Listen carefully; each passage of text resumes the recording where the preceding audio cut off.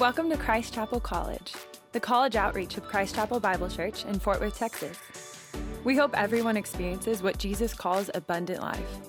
So we unapologetically point to Him as the source of life and joy. If you're a college student in the Fort Worth area, we'd be stoked to connect with you. Find out more at christchapelcollege.org and on Instagram at Christ Chapel College.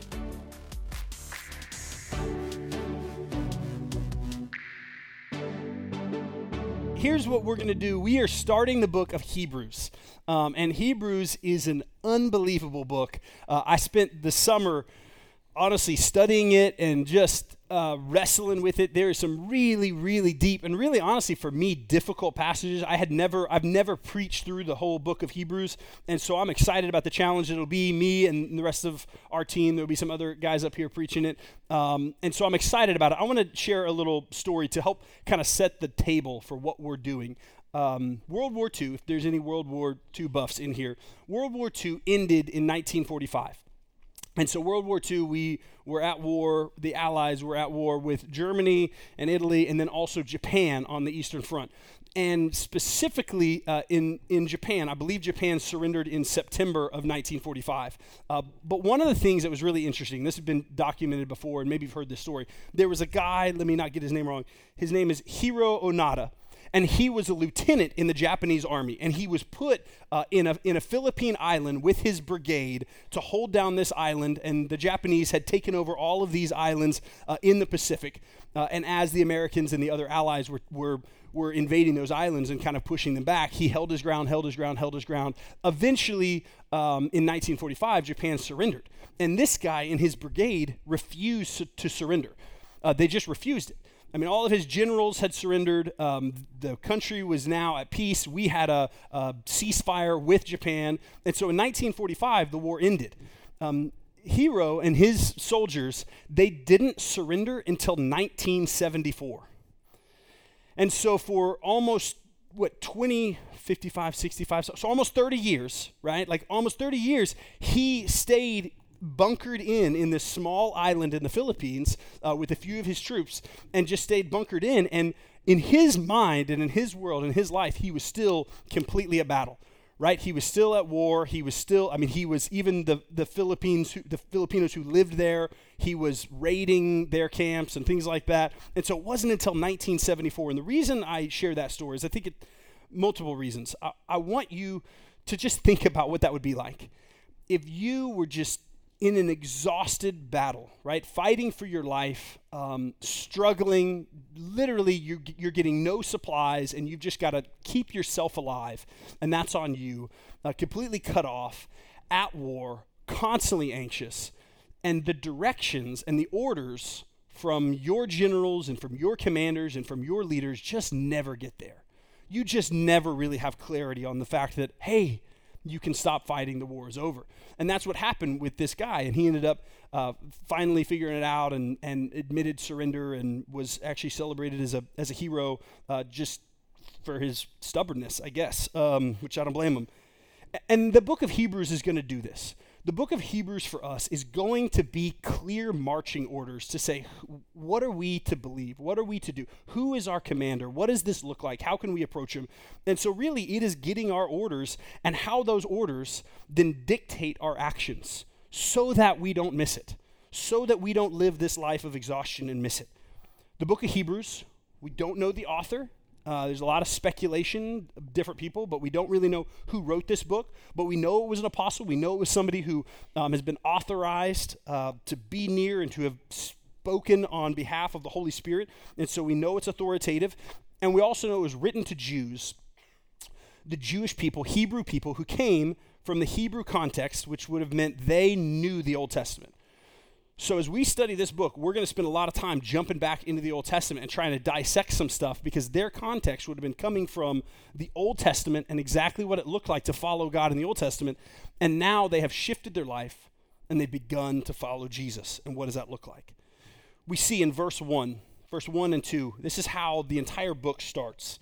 The author says, long ago, at many times and in many ways, God spoke to our fathers by the prophets.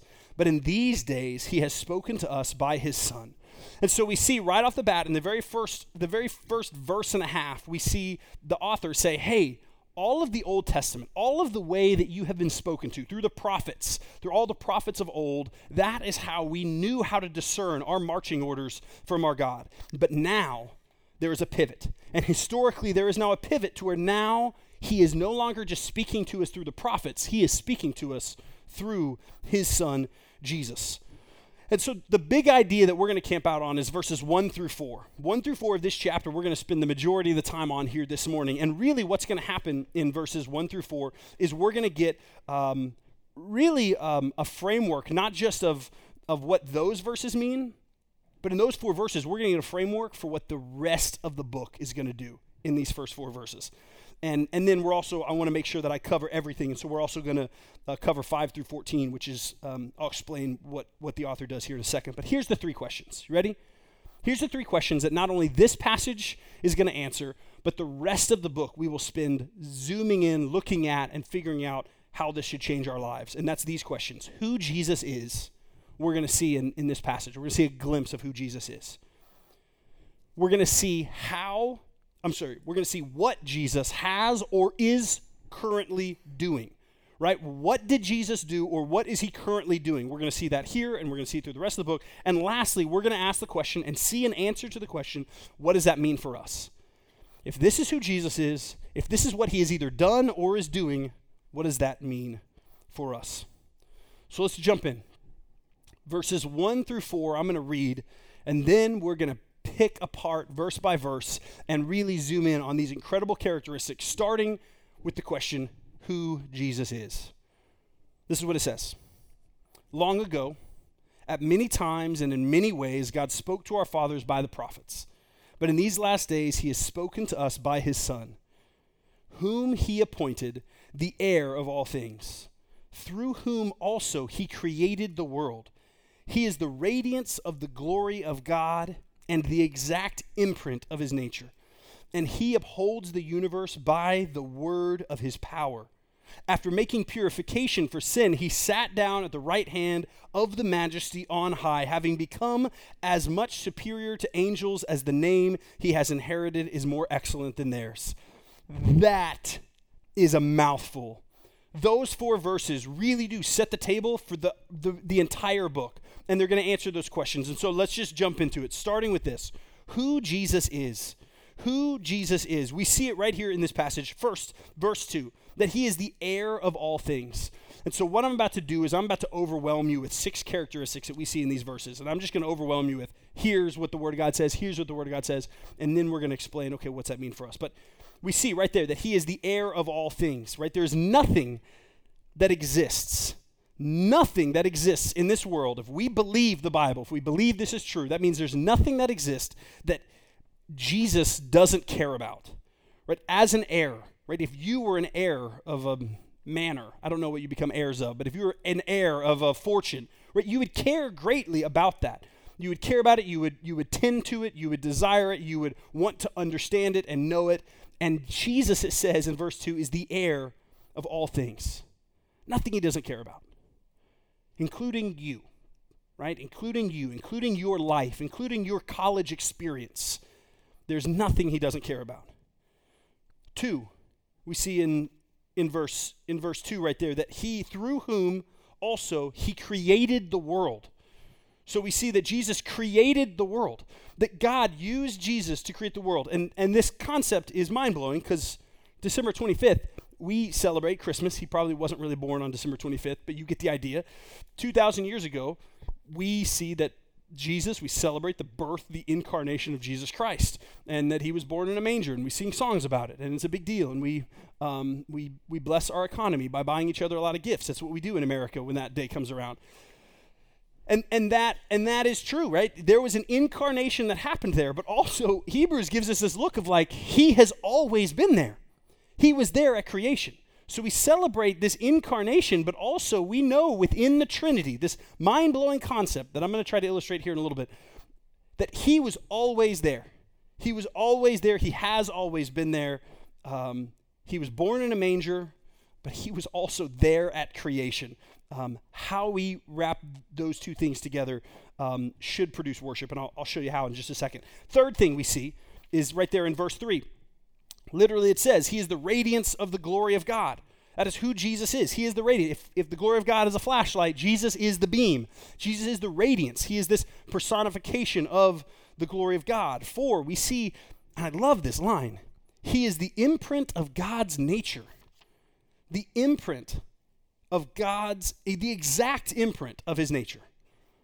So you think about the characteristics and the nature of God. He is kind, he is holy, he is gracious, right? He is truth. All of those characteristics and the nature of our God, all of those characteristics, they have a heartbeat.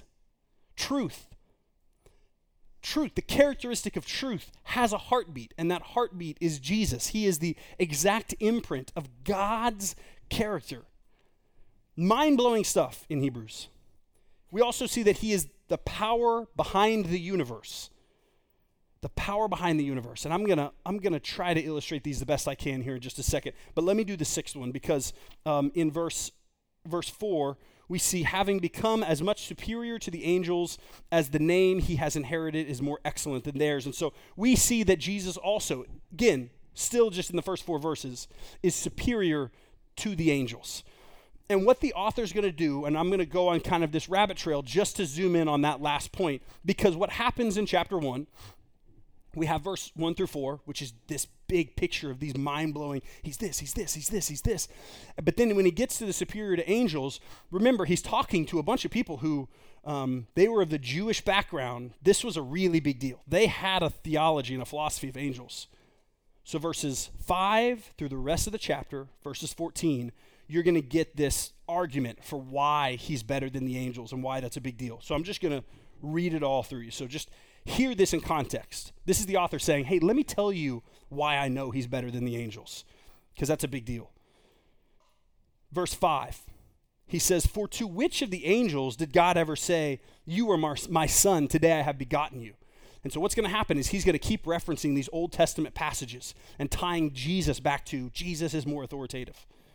Then he says, or again, I will be to him a father, and he shall be to me a son. Right? He never told angels that.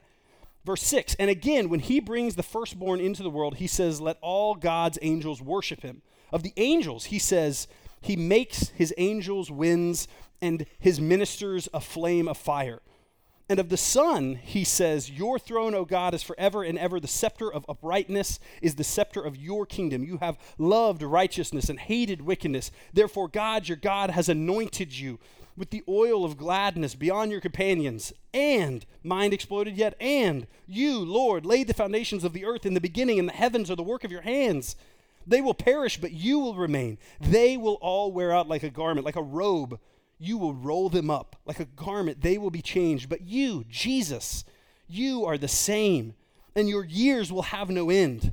And to which of the angels did he ever say, sit at my right hand until I make your enemies a footstool to your feet? Are they not all ministering spirits sent out to serve for the sake of those who are to inherit salvation? I want you guys to understand what the Word of God is doing. Verses 1 through 4 sets the table for not just who is Jesus, what has he done, and what's that mean for us. It sets the table for the rest of the book. And then verses 5 through 14 is this illustrative argument that the author makes. He's making his case. Let me tell you this. He's better than the angels for this reason, and this reason, and this reason. Did he ever tell the angels this or this? He is setting up the authority of Jesus Christ. That's what's happening.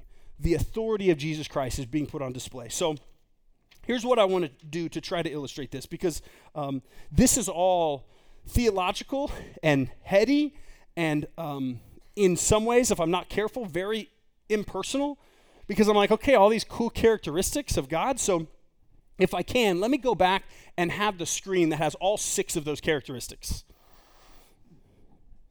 And this is the best way that I can think to illustrate this. It's the whiteboard. I usually do this on a napkin, and so if you've been around me for a while, I've maybe done this before. Go with me. This illustration is going to break down in some places, but here's what I love to do. Let's say I am a really good artist, right? Which I'm not, but let's say I am, right? So here's my stick figure guy, right? And he's going to have a stick figure friend. This is my stick figure friend right here. And we're going to draw a tree over here with a hole for a squirrel to live. Here's a squirrel. Bushy tail. Squirrel. Head. Do squirrels have pointy ears? Pointy? No? Rounded? No? We're just going to say no ears. We're going to say no ears but a smiley face. He lost his ears in World War II. So there he is. All right. We're going to add some green to this tree. Oh, no green. It's dead to me. Okay. It's going to be a blue. It's going to be I'm going to say blue. It's going to be a red tree. There are red trees out there in fall. Yeah. Not in Texas, but in other states. Okay, so here you got a red tree, and now some blue fluffy clouds. Here's a cloud. Here is a cloud. Okay, this is my drawing.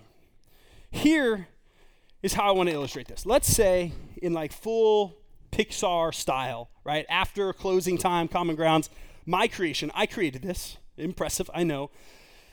This thing comes to life, right? And these two characters, right, are talking to each other, right? This is their existence. They're on this board. I've given them a tree. I've given them a earless squirrel friend, clouds, the whole thing. And they are like a Pixar movie talking. You know, they're in their zany adventures and they're doing whatever, and they're talking about life. Let's say these two stick figures that I created are trying to describe me, right? They here exist on this canvas that I've given them, and they are trying to describe me. So two-dimensional figures, and I have given them black, red, and blue, right? I've given them a squirrel. I haven't given them much else, right? And so they only have the tools of their two dimension to describe me, right? And then let's say they're talking, and they're like, man, we know we didn't create ourselves. There must have been some sort of creator. There must have been something bigger. Sorry, you guys didn't see my great drawing. There you go. Just didn't want you guys to miss out. It's greatness. Right? And they're trying to describe, how did we get here, right? Where did we come from? And what does our creator look like? And they, if they're good creations, are going to maybe do really good due diligence to figure out like, okay, we only have the words. We are two-dimensional figures trying to not only, how would they describe me, who has joints and pores and hair follicles and, you know, dimensions to me, and then also trying to describe even this room and a group full of people, and then a city, and then trying to describe an ocean, right, and a solar system. What we see in Hebrews, when we hear things like, man, he's the heir of all things, he created the world, he's the radiance of God's glory, right? What's happening is we're saying, okay, he is the heir, right? He is the creator. He is God's glory personified, right? We see he's the imprint of God's nature. God's nature. He's powerful. Right? All of these things. He's superior to the angels. And so we have all these words, and what we see in Hebrews 1 through 4, verses 1 through 4, is we see created beings trying to wrap our brain around a God who is so far beyond us. And a God who, if he created us in all of our dimensions, in all of our range of emotions and world and complexities and the way our brain works, that we still don't even understand how we as created beings fully work. And we as created beings are getting to look at Hebrews and say, man, who is this God? Who is this creator? If we are these complex three-dimensional beings, how much more mind-blowingly, dimensionally different is our creator? Is the God who breathed life, who sustains life, from a creation standpoint, and also who is intimate with us and draws near to us. And I mean, how do we wrap our minds around that? And that is why the personification of God saying, you will never be able to wrap your minds around this. Right? And that's the reason that he said, I'm going to then incarnate myself, put myself, this holy, multidimensional God who you couldn't, if we were able to really understand who God is and who the Trinity is, in the vastness of who he is as a creator and a designer, and his holiness and his power and his glory and his supremacy, then we would have put him in a box. So if God, the Father, and the Trinity make really good, clean sense to you, and if it's an easy Sunday school lesson, then you have probably massively reduced who he is. So that's why the personification of God's character showed up in the person of Jesus. He said, so I'm going to show up to you as God in the flesh, humble myself to the person of Jesus Christ. And all of these characteristics are still tied to him. He is creator, he is supreme, he is the heir of all things, he is the power behind the world. That's who he is. And really what this is called, when a bunch of imperfect people are trying to wrap our minds around this God and who his character is, that's called worship. This passage, this concept should produce worship. Worship is not a singing song so that we're emotionally stirred. That happens, and that's a good thing, and that's a part of God's design in worship. But worship is us just trying to sing of something we don't fully understand. Said, Holy Spirit, with this spirit that we don't understand, work through me to give glory to a God that I can't fully wrap my head around, and not even just singing, but just in awe of who he is. My hope is that we read Hebrews and we worship when we see concepts that he is this amazing, there at the beginning, creator of the world, radiance of God's glory, perfect imprint of God's nature. Would that produce worship in us? That is who Jesus is. So now, what did he do? What did he do, or what is he doing? Right? What is that? And we see it in this passage, right? We see verse 3, after making purification for sin, he sat down at the right hand of majesty on high. So right off the bat, we see that Jesus has made purification for our sin, right? That's one of the things that he has done. I'm going to move this back over here, right? He's made purification for our sins. And what does that mean, right? What do we do with that? We believe that we are sinners. Francis, I think, said it really well in the welcome. We're imperfect people. We're broken. There is sin in us, and we need purification. That's kind of a starting point for the gospel and for the grace of God to really take effect. And if you're here this morning and you feel like, man, I don't know that that's a concept that I feel, right? Like you don't feel vulnerable to this idea that you feel like you need a purification of sin, that you don't feel maybe that your default is sin. That's a very real position that I think a lot of us fall into. We fall into a position of self-righteousness, or we fall into a place of maybe just spiritual blindness where we think, I don't really need it that much. I'm pretty good. Compared to these guys, compared to those girls, I'm doing pretty good. I don't really need it. And so to the degree at which we understand the weight of our sin is to the degree at which we will appreciate the fact that we have been purified from that sin. And if you're here this morning and you're like, I don't feel this weight of my sin. I don't feel like I need this purification. I love that you're here. I'm not going to beat you up this morning. I'm not going to preach harder to make sure you know how sinful you are, how far you are. There will be weeks where we really dig into that because that's where the text is going to take us. But I would say, man, I'm praying for you. We are sinners, right? I need purification, right? There's the obvious sins in my life, like pride, like lust, like selfishness. Those are sins that I struggle with, that I have to submit to the Lord, that I have to find purification for once and for all through the blood of Jesus, but also in my maturity. Just because I was saved doesn't mean they go away instantly and it's just a switch that got flipped in my life. It's a thing that once and for all happens, but then it's this dimmer in my life that we've talked about before in this room, this dimmer to slowly walk out of those things more and more and more, and 4 steps forward and 2 steps back, and that life of maturity in Christ. And so there are those ones, but then there's also all these subtle sins that like I don't even know are there, and they creep up and they surprise me. Sins like my own self-righteousness, thinking I'm doing great and I don't really need him and I'm better than, I don't need to depend and lean on his grace in the same way. And that's dangerous and it's offensive to God. There's places in my heart that are just apathetic towards who he is and what he's calling me to do. And God in his kindness will reveal those to me at times. Man, there's some apathy here that isn't for me. It's sinful and it's selfishness, and I need to be purified from that.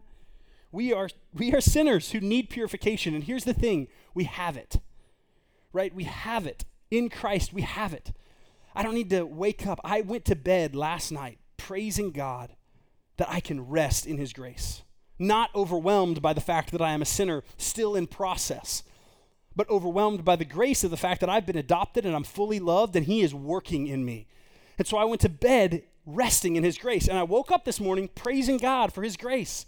I'm not adequate to stand on the stage and preach to you guys. I'm not holy enough in and of myself, but his grace says, hey, Ben, you're imperfect, but I'm going to work through you for my glory, not for yours. And that is this life that we live. And so if you're in Christ, you have that purification. And we know this because of verses like this, that he purified us. Also, we see it in 1 Corinthians 6:11. I'm just going to shotgun these on you. Such were some of you, but you were washed, but you were sanctified, right? You were matured, but you were justified, you were made right in the name of the Lord Jesus Christ and in the Spirit of God. We see it in Titus. Paul says this in chapter 2, who gave himself, Jesus, referencing Jesus, who gave himself to us to redeem us from every lawless deed and to purify for himself a people for his own possession, zealous for good deeds. And then 1 John 1:7 says, but if we walk in the light as he himself is in the light, we will have fellowship with one another, and the blood of Jesus, his son, cleanses us from all righteousness. After making purification, Hebrews says, after making purification for sins, he sat down at the right hand of the majesty on high. This word there, it is this past tense idea that Jesus purified us of our sins once and for all, and then he sat down. So what has Jesus done? What is he doing? He purified us of our sins, and then it says he sat down the right hand of the majesty on high. He sat down at the right hand of God. And why is that significant? Here's why it's significant. It's significant for this reason. A priest in the Old Testament who would go into the temple, we're going to talk about this a lot later on in the series, but he would go and he would make a sacrifice for the purification of the people. That's what the priest's role was. On behalf of the people, I'm going to make this sacrifice. A priest never sat down, right? Like you do not sit down, right? Like if you're in the temple, it is holy and reverent, and you approach him and there is no sitting down. And why this is so massively significant here, buried in verse 3 at the beginning of Hebrews, is that it says Jesus purified the sins of the world, and then he sat down, meaning it was done. Sat down at the right hand of God, and the work was finished, right? That's what it means. Who went to the TCU game yesterday? Okay, cool. All right, put your hands up if you went to the TCU game. Who stayed until the very end of the fourth quarter? Yeah. Why? Because the game was over, right? Like the game was over by halftime. They literally cut the third and fourth quarters short, right? There was no coming back. The game was completely finished. And so the fact that you guys left, there's no judgment. This is a safe place, right? You're not bad fans. The game was over, maybe at the end of the first quarter, but definitely by halftime, right? It was over. It was finished. And you knew that, and you had that confidence, and you knew you weren't going to miss some nail-biter comeback. It was over, and you walked out of there happy. It's been done. It's been finished. Even though technically the game was still being played, you knew victory had happened. Man, this guy in Japan, he stayed bunkered in for like 30 years because he just didn't believe it was finished. This exhausting life, living on the run, fighting and fighting and fighting because he didn't believe it was finished. What's this mean for us? What does this 4 verses, the truth of Hebrews, who Jesus is and all of his authority and mind-blowing characteristics, the fact that he purified our sins, the fact that it's done, what does that mean for us? First, it means that we're made pure, right? Obviously, real simply, it means that if you are in Christ, if you've surrendered your life to Christ, it means that you have a God who has made you pure. And if you hear that, and maybe that's not a new thing to hear in church, And you hear that and you're like, yeah, God's grace and he covers my sin and all those things. And you hear that and you think, yeah. But if inside of you there's this voice that says, yeah, but you don't really know. Ben, you don't know what I've done or where I've been. That voice, you have that shame that you continue to carry around. You have that sin that you continue to struggle with, that continues to haunt you, that you continue to feel chained by, shackled by. We either believe this or we don't. Who Jesus is, authoritative, above the angels, there at the creation, the exact imprint of the glory of God, and he did what he said he was going to do, and he purified the sins once and for all for those who say, I don't want religion, I don't want striving, I just want Jesus. And I want to surrender my life to Jesus and accept the grace of God and accept the gift of the Holy Spirit, which seals me, once and for all, seals me to be purified. Even as I'm this dimmer switch, growing, I am sealed because the work is finished. And that's the second thing that it does for us. Not only it makes us pure, but finishes the work. It means that the work is done. It means there's no more room for shame if we're in Christ. It means there's no more room for striving. I gotta do better. That all of a sudden the work is done. And now my life of hopefully increasing godliness comes out of a response to what he has fully, completely finished in me. And now the way I live my life, making better choices, bringing him glory, doesn't come from some weird ladder I'm trying to climb unsuccessfully. It comes as a response to the gospel that says, Jesus, you have done this. You have fully forgiven me.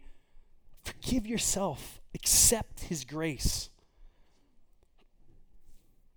In John, I'm going to end on this story. In John chapter 8, there's this awesome story of this woman who Jesus is teaching his guys and his Pharisees show up as well. And they bring this woman in John chapter 8. I'm just going to paraphrase it for you. But spend some time on John chapter 8, verses 1 through 11. This woman gets brought forward. And she's the woman caught in adultery. Maybe you heard this story. She's brought before him. She's caught in adultery. So could you imagine the humiliation and the sin? I mean, she's dragged, a half-naked woman dragged in front of Jesus, huge crowds. And they're testing him, is what it says in the scripture, that they've dragged and they've thrown her before Jesus. And they said, hey, this woman has been caught in adultery, right? She's cheating on her husband. The law, the Old Testament, like there are rules for this. There's standards, there's godliness, there's ways to live our life. And she does not measure up to it. She has failed. She's blown it. What do? You're this person who's speaking here with such authority. Like you have the answers, like you could speak on behalf of God. And so these really angry men say, okay, what are you going to do here? The law is really clear on what the consequences. The consequences for her sin would be stoning. Really clear. It's a pretty black and white thing. And Jesus, the author of all things, right? He says, who of you is without sin? And whoever of you is without sin, you get to cast the first stone. It gets quoted a lot, right? And so then we see one by one men, it says, starting with the oldest men to the youngest men, they start dropping their stones and they know, I'm a sinner too. And a lot of times this passage gets taken to be like, oh, no one should judge anyone. And if you have sin, you shouldn't hold somebody else to a godly standard. That's not the point of this, right? We should all, if we're brothers in Christ and sisters in Christ, we should care enough to love and hold each other to godly standards because we care about each other. So this isn't a passage to just let us all off the hook if we're hypocrites. We're all hypocrites, right? We all have sin. Because what is so sweet is what he tells the woman after they leave. After they leave, he takes the woman's face in his hands and he says, where are your accusers? And there's no one here to accuse you. And she says, no, they've all left. And he says, then I don't condemn you either. What kind of authority is that? This God in flesh has the authority to look at you and say, I don't condemn you either. And then he says, go and sin no more. He doesn't just give her grace as a license to keep in her back pocket to do whatever she wants to do, but he has the authority. He is God incarnate, and he is here before you today, no matter where you've been, no matter what you've done, no matter what you struggle with, to say, I have the authority to say in Christ, if you are in Christ, I don't condemn you. There is no condemnation for those who are in Christ. Receive that grace and then respond and go and run from your sin and get connected to other godly community and put up boundaries for the things that keep dragging you back into places that you know leave you empty. That's who our God is. That's who Jesus is. That's what he did. He purified and he finished the work. And what that means for us is that if you are in Christ, you are pure and it is done. You don't have to strive anymore. Rest in his grace.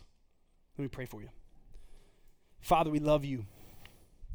Thank you for how you love us, God. Thank you for your grace, so abundant, God. Your character, Jesus, is mind-blowing. Who you are and what you've done, and then also what you have done for us and what that means for us, Lord. Would we not lose sight of it today? Would we truly worship you, not just through song, but God, worship you from a place of gratitude, knowing today, seeing today, an authoritative Jesus who showed up so that he might purify us. For those who are in this room who are holding on to past shame, holding on to maybe current temptation that is still hidden in the dark for them, God, would we believe, would you increase our faith to believe, Lord, that when you say it's finished, it's finished. When you say we are made pure, we are made pure. When you say you no longer condemn us if we are in Christ, then God, would we believe it? And we would walk out of here with a burden lifted. And also, God, walk out of here with a motivation to go and sin no more. Not because we're earning it and striving for something, but because we're responding to a powerful God who's already completely finished the work. Would we remember that, Father? And will we bring you glory with our lives? In the name of Jesus, amen.